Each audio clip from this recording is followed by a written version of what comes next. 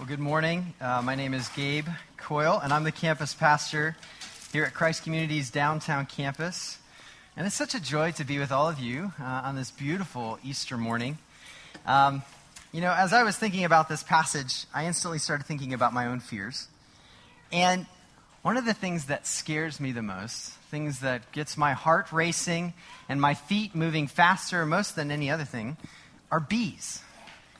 Now, yes, you heard me right, bees, and it's not really just bees, but hornets, wasps, yellow jackets, and all their cousins freak me out, okay?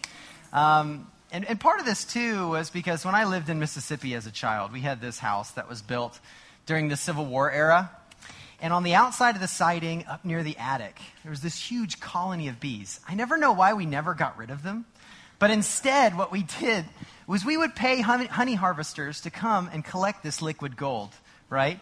And I have plenty of stories of bees being enraged by little boys throwing rocks at their hive, Of course, little boys are exploring, how far can we press the bounds?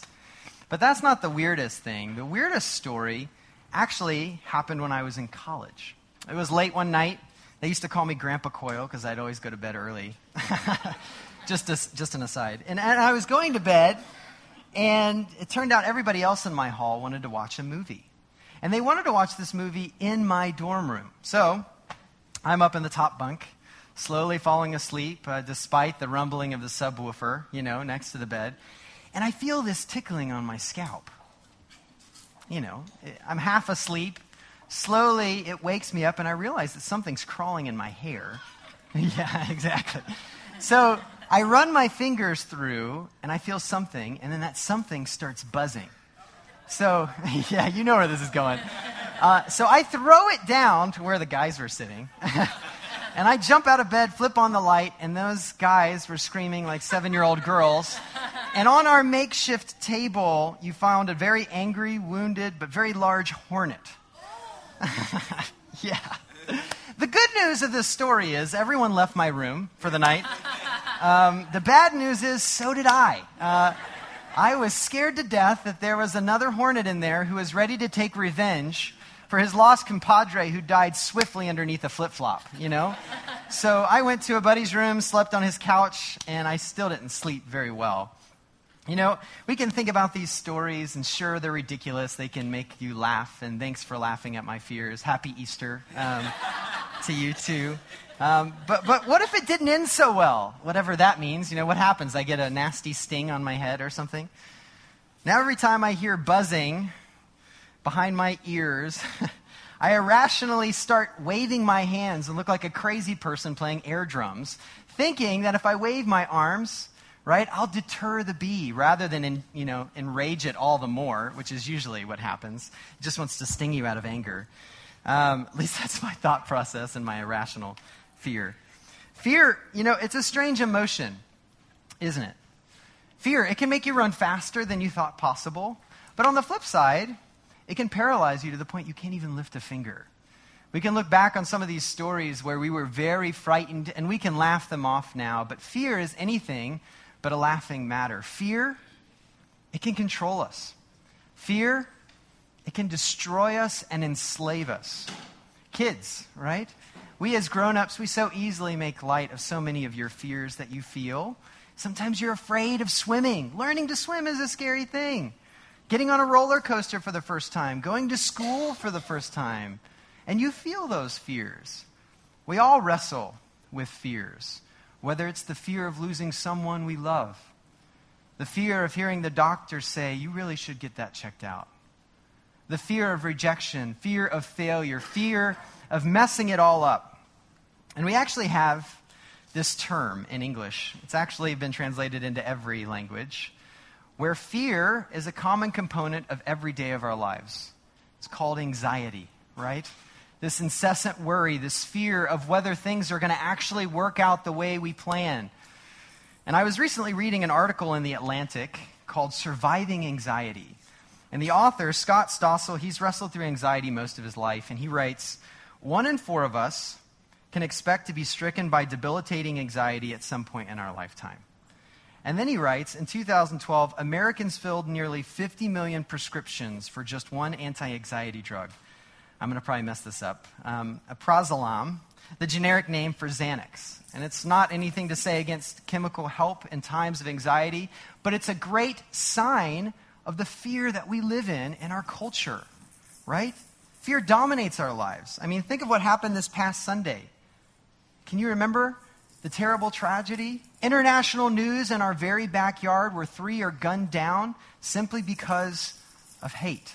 What kind of world do we live in where this happens?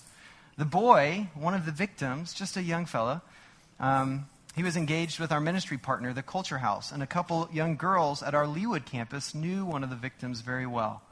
You imagine the pain and the loss.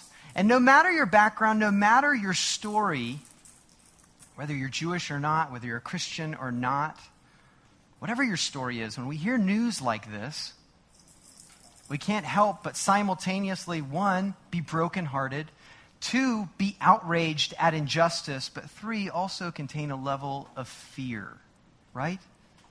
Fear. We all know the painful realities of fear too well, and it hurts. So before we dive into our text, one that's going to deal with fear very well, I want to pray for the victims of this past week and also just pray for us. So let's pray together. Heavenly Father, we come to you this morning, a God who is more powerful than death and one who's at war with injustice. As we come this morning, we come carrying our own wounds and fears from the week. And we can't help but feel the pains of those who surround us in our city. We can't help but hear the resounding shots that rang out in our metro this past week, or the shots fired on 435. May you comfort the families engaged in this terrible tragedy. May they know your presence in this time of loss. And Father, we pray for the perpetrator. We pray, Lord, for him as well, that you would break through his hard heart of hate and save him from himself while there's still time. And finally, God, even now as we pray, break through our hard hearts, that we might know you and your work in the world through your Son, Jesus. It's in his name we pray this morning. Amen and amen. Now, some of you are probably thinking, Gabe, come on, really? Easter, we're stepping into this heavy topic of fear. What gives? I mean, how many of you, when you woke up this morning and thought Easter, instantly got goosebumps? Anyone? Maybe, okay, one of you. But maybe some of you were afraid because you really hate church and you're here because a family member invited you. Or maybe some of you are here and you're scared to death of Easter because of leporaphobia, which is the fear of bunnies. It's not the fear of hornets, but it's a very real fear nonetheless. Matthew, who's the first, he's the author of the first book of the New Testament, of which it's named after. He's one of Jesus' first disciples. He saw this whole thing go down. And he wrote it down so that we might be able to enter into this story with him, that we might know what he knows, that we might see what he sees. And from the moment of Jesus' death all the way to his glorious resurrection, we see fear creeping in everywhere. In this storyline, everyone is afraid. The soldiers are afraid. The religious leaders are afraid. Even his disciples. And as I was reading the Easter story afresh this year, I was struck with how their fears in the first century are so similar to the very fears we wrestle through today. Yeah, I know. Look, today is a day of celebration. It's a day where we stand on the rooftops and we shout, Jesus has risen. And he has risen indeed. And we get excited about this fact. But with all the fears, the hurts, and the pains that we carry in throughout the week, the author of this gospel account, Matthew, he doesn't want us to miss this life-changing reality that's made possible through the resurrection of Jesus. Yes, Jesus is alive, but his resurrection is the death of fear. His resurrection is the death of fear. If you haven't already, would you turn with me in your Bibles to Matthew chapter 28. We're going to spend a little time in Matthew 27 as well, but primarily Matthew 28. And some of you aren't convinced that this resurrection of Jesus is actually a scary story. And maybe there's even more of us who aren't sure how this could mean the death of fear, the death of your fears, the death of my fears, the death of our fears. So let's take a look. Well, first, we're going to look at the Roman soldiers, but not the ones at the tomb first. Let's go back to the crucifixion in Matthew 27. While Jesus is dying on the cross, it's midday, and yet it's as dark as midnight. Some people are starting to quake with fear already with this reality. And as soon as Jesus breathes his last breath, an earthquake shakes the world around them, such that rocks are split in two, according to the eyewitness testimony we have. Matthew says, when the centurion and those with him were guarding Jesus, saw the earthquake and all that had happened, they were terrified and exclaimed, "Surely he was the Son of God."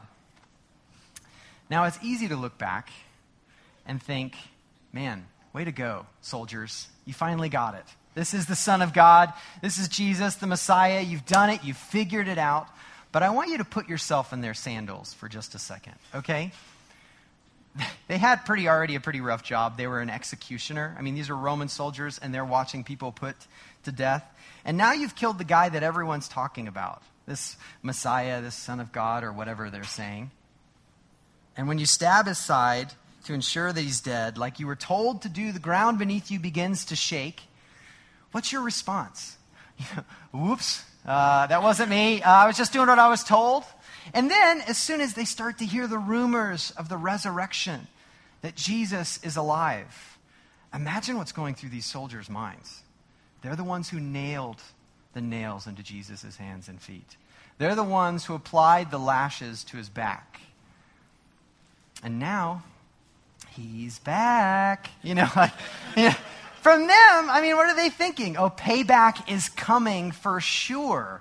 Imagine the insults that they were throwing at Jesus while they are doing these abusive physical realities to them, the emotional abuse and the verbal abuse. So Matthew tells us the soldiers are absolutely terrified. They're afraid of what they've done.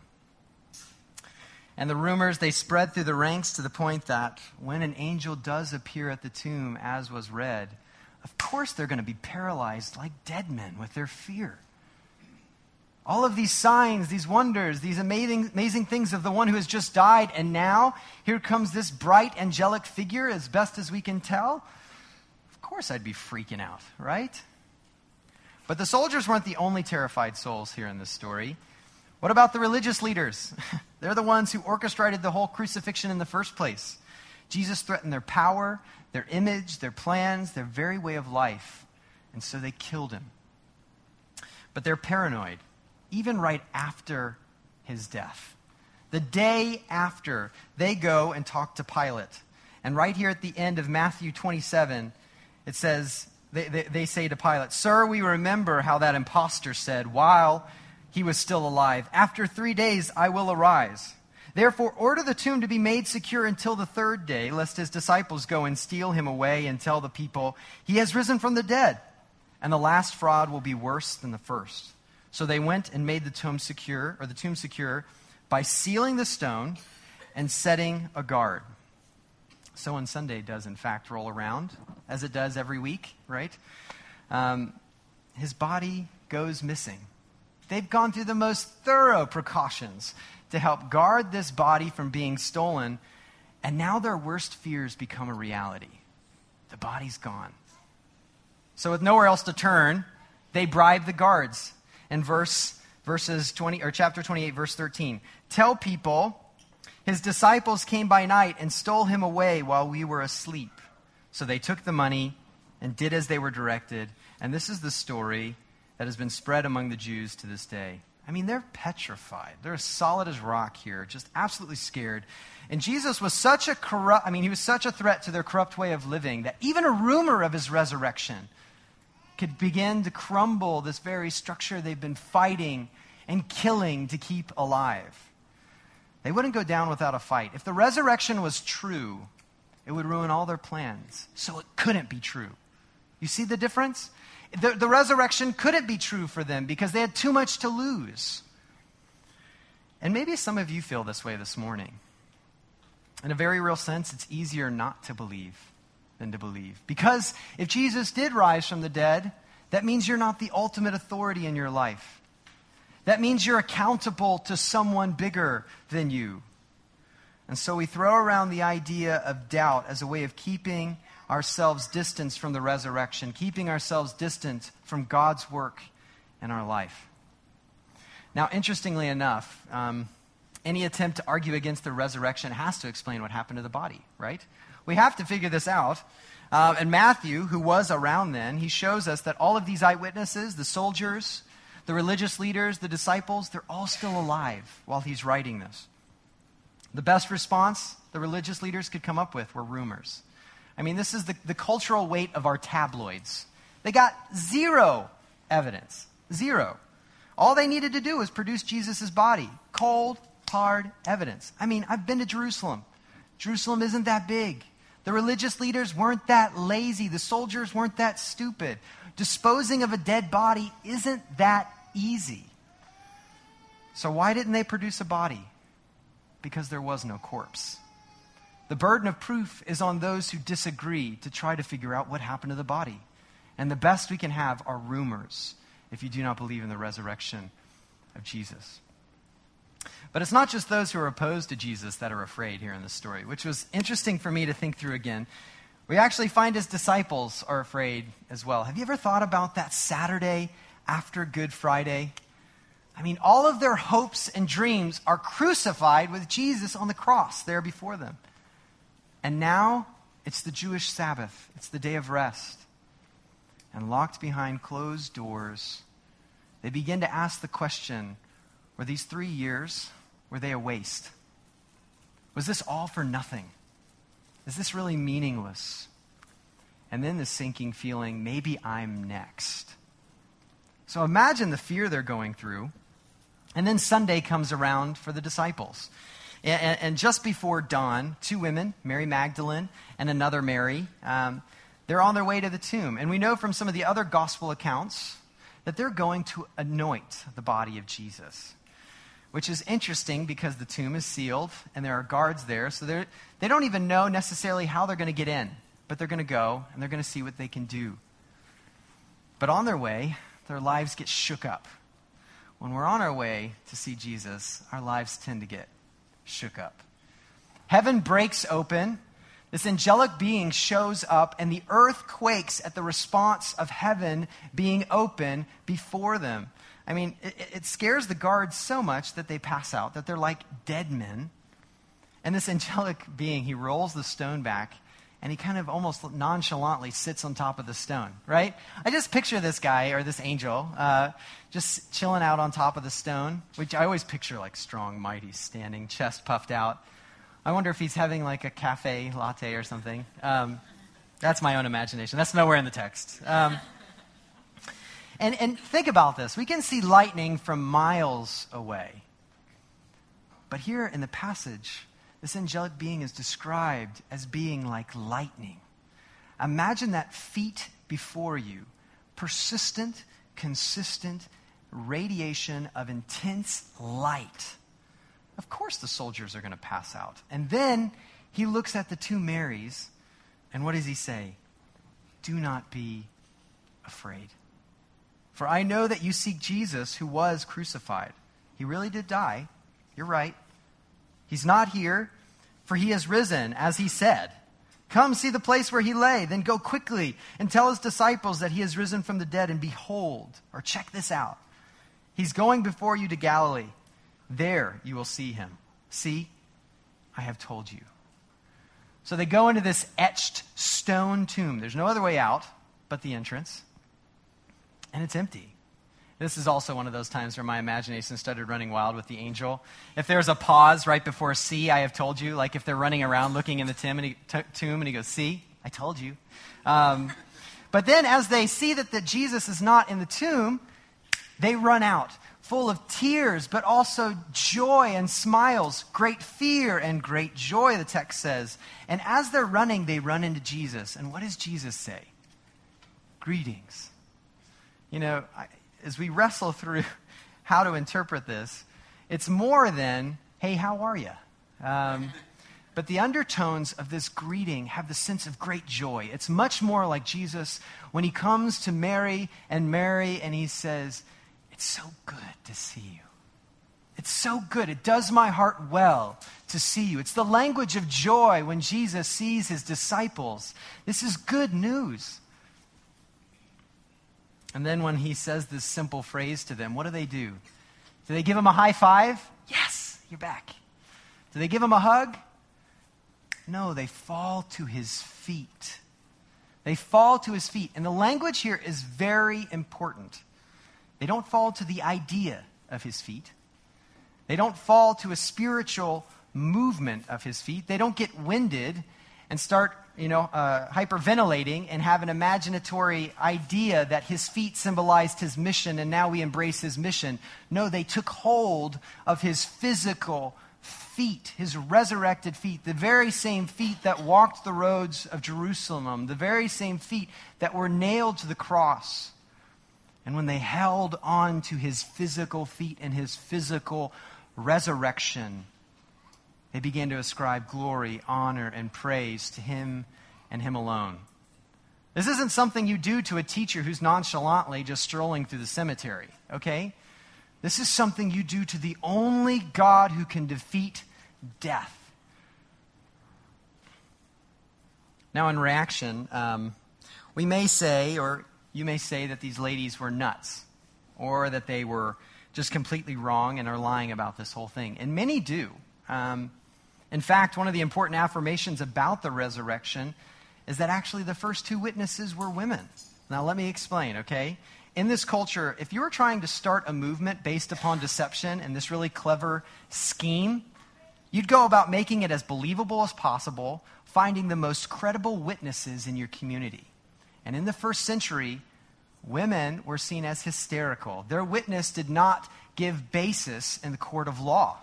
So to then have your first two witnesses be women would not have been a very smart scheme. And this actually goes to show the reliability of the gospel and of the resurrection.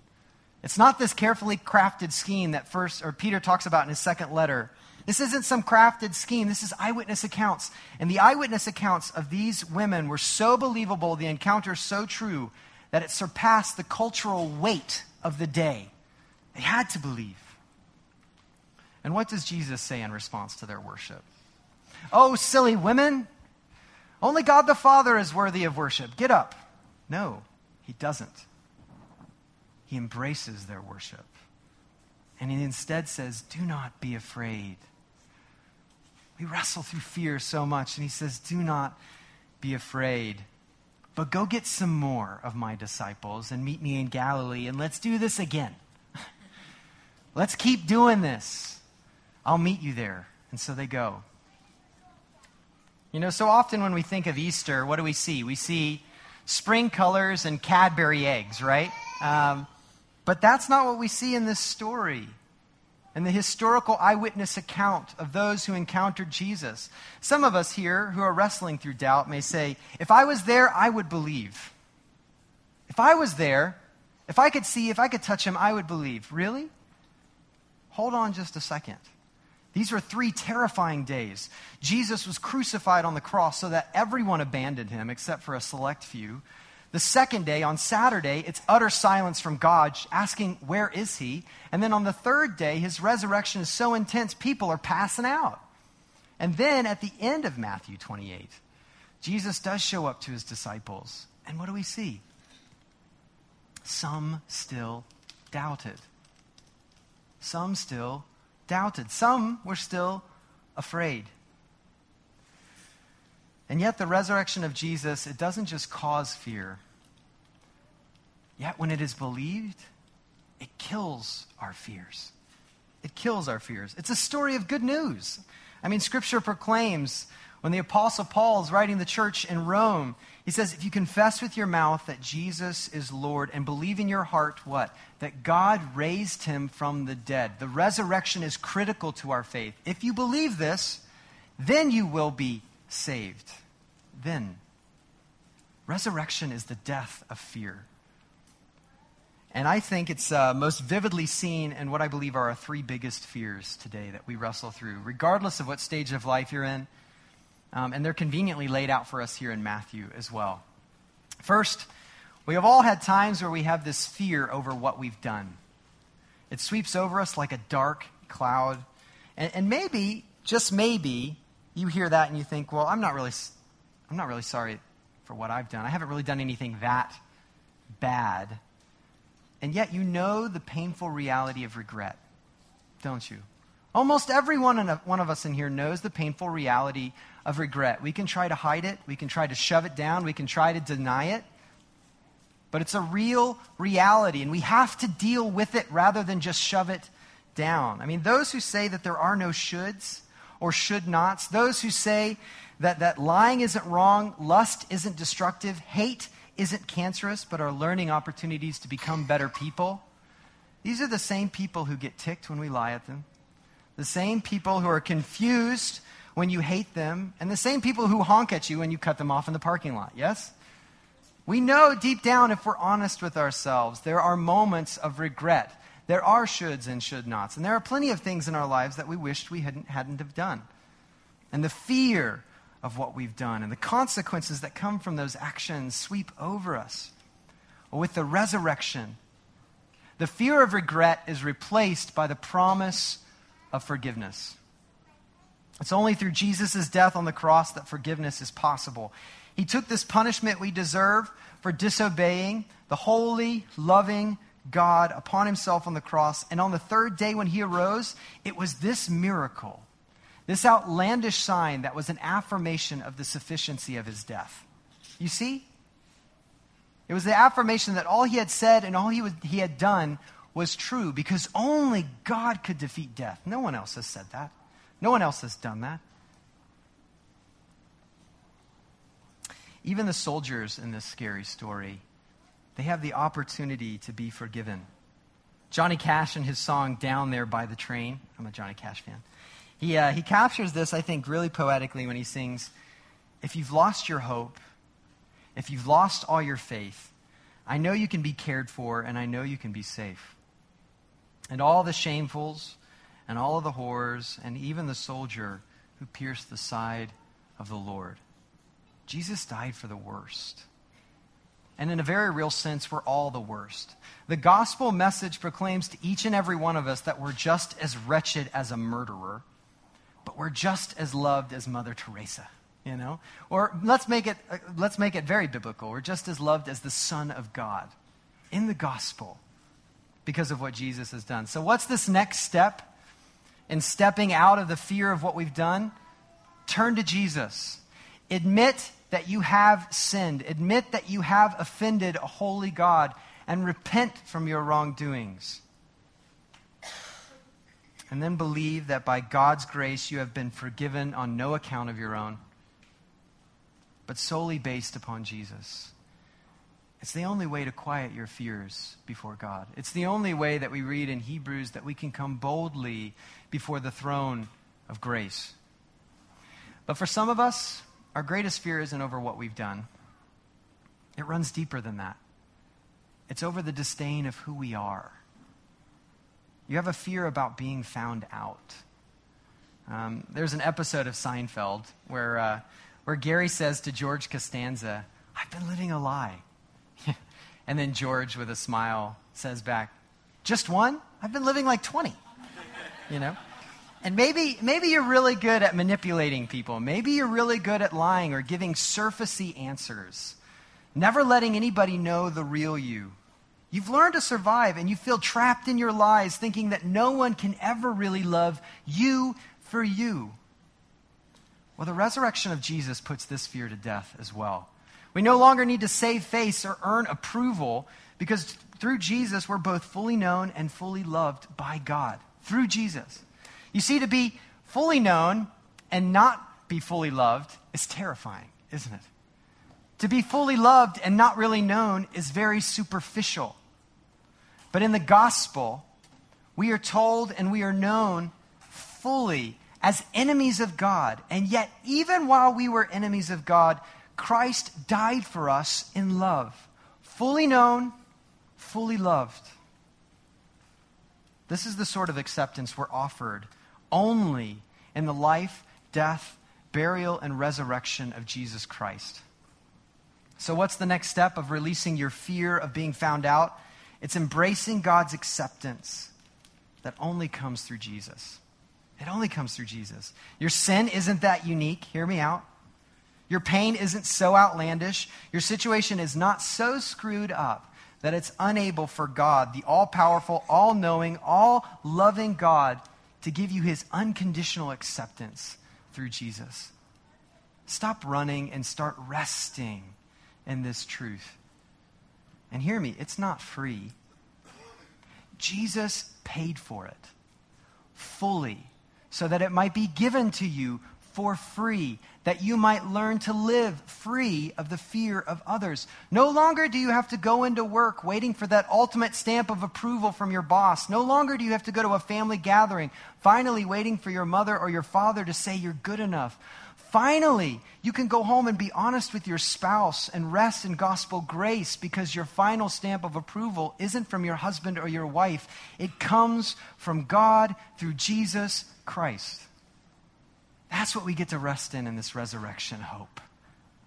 This is what we have in Jesus. Believing that God will never leave you or forsake you no matter what skeletons you think you have hidden in the closet. Now, lastly, your greatest fear may be unlike these others. You may have the fear that this is all for nothing. The dark whisper that life is meaningless. The author of the book of Ecclesiastes in Scripture wrestled through this as well. God's word wrestles through all of our own wrestlings and gives us guidance here. But I want you to hear this. You're not some accidental organization of stardust that came together by an accident or a cosmic oops. Go have purpose with that, right? Oh, great. But only the resurrection replaces the fear of meaninglessness with the promise of purpose. How? Because now we can know that death doesn't have the final say. If death is appointed to every man and woman and death is the end, then it is meaningless. It is purposeless. Death is at the core of every single one of our fears. It's the ultimate fear. You know, Woody Allen once wrote, "It's not that I'm afraid to die. I just don't want to be there when it happens," right? I mean, we can all resonate with that. But because of the resurrection of Jesus, we know that those who put their hope in him will have everlasting life here now that breaks through the pain of addiction and sin, but also everlasting life even that surpasses the death that is appointed to all men. God calls us to now, with purpose, to proclaim this very news until he returns. This is a purpose that death can't even disrupt. I mean, think about the early disciples. This is one of the key arguments for me why I believe Jesus has risen again. You have this ragtag group of guys and gals who all abandon him pretty much, except for a few, at the cross. And then within a month's time, hundreds of people now proclaim to have seen him and have touched and interacted with the resurrected Christ, such they have such courage to die for him. Who dies for a lie? Sociopaths, right? Idiots. But hundreds who proclaim to have seen Jesus? People don't have hallucinations in large groups. And if you do not believe their testimony, you therefore judge their testimony to be insane. You proclaim them to be a bunch of nuts who wasted their lives. But if they're right, if Jesus really did rise from the dead, which I do believe he did, then they're more right than we could ever imagine. In which case we need to go to the feet of Jesus and worship him and allow him to proclaim over us, "Do not be afraid. Rest your fears at my feet. And now go with purpose." On purpose. You see, the next step in challenging your fear of it all being for nothing is, interestingly enough, to do something. To live on gospel purpose rather than by accident. And you can only live on purpose when you're given purpose. Only the resurrection can give invincible life with invincible purpose. So this morning, as we end, ask yourself, what are you afraid of? Jesus' resurrection is the death of fear. You don't have to fear what you've done. You don't have to fear being found out. You don't have to fear that it's all for nothing. This isn't good advice. The gospel is not good advice, something that we need to do. It's good news of what Jesus has already done for us, that we receive freely because Jesus paid it all. It's for all those who place their faith in Jesus alone that we can rest that God fully knows you, loves you fully, unconditionally, and has given you an invincible purpose. We've been walking through the book of Hebrews over this past year and just reminded of Hebrews chapter 2, verses 14 through 15. Since therefore the children share in flesh and blood, Jesus himself likewise partook of the same things, that through death he might destroy the one who has the power of death, that is, the devil, and deliver all those who through fear of death were subject to lifelong slavery. Christ has died. Christ has risen. Christ will come again. Let your fears die with him and experience the great joy of life everlasting by trusting in the resurrection of Jesus this morning. Let's pray. Our Father, we are so first humbled that you would send your Son while we were enemies of you to die for us, to live a life we couldn't live in our own sin and brokenness, to die the death we deserve to die, and instead die in our place, and then to rise again on the third day to give us a hope of everlasting life, a sign of the life that is to come, that this life isn't all that there is.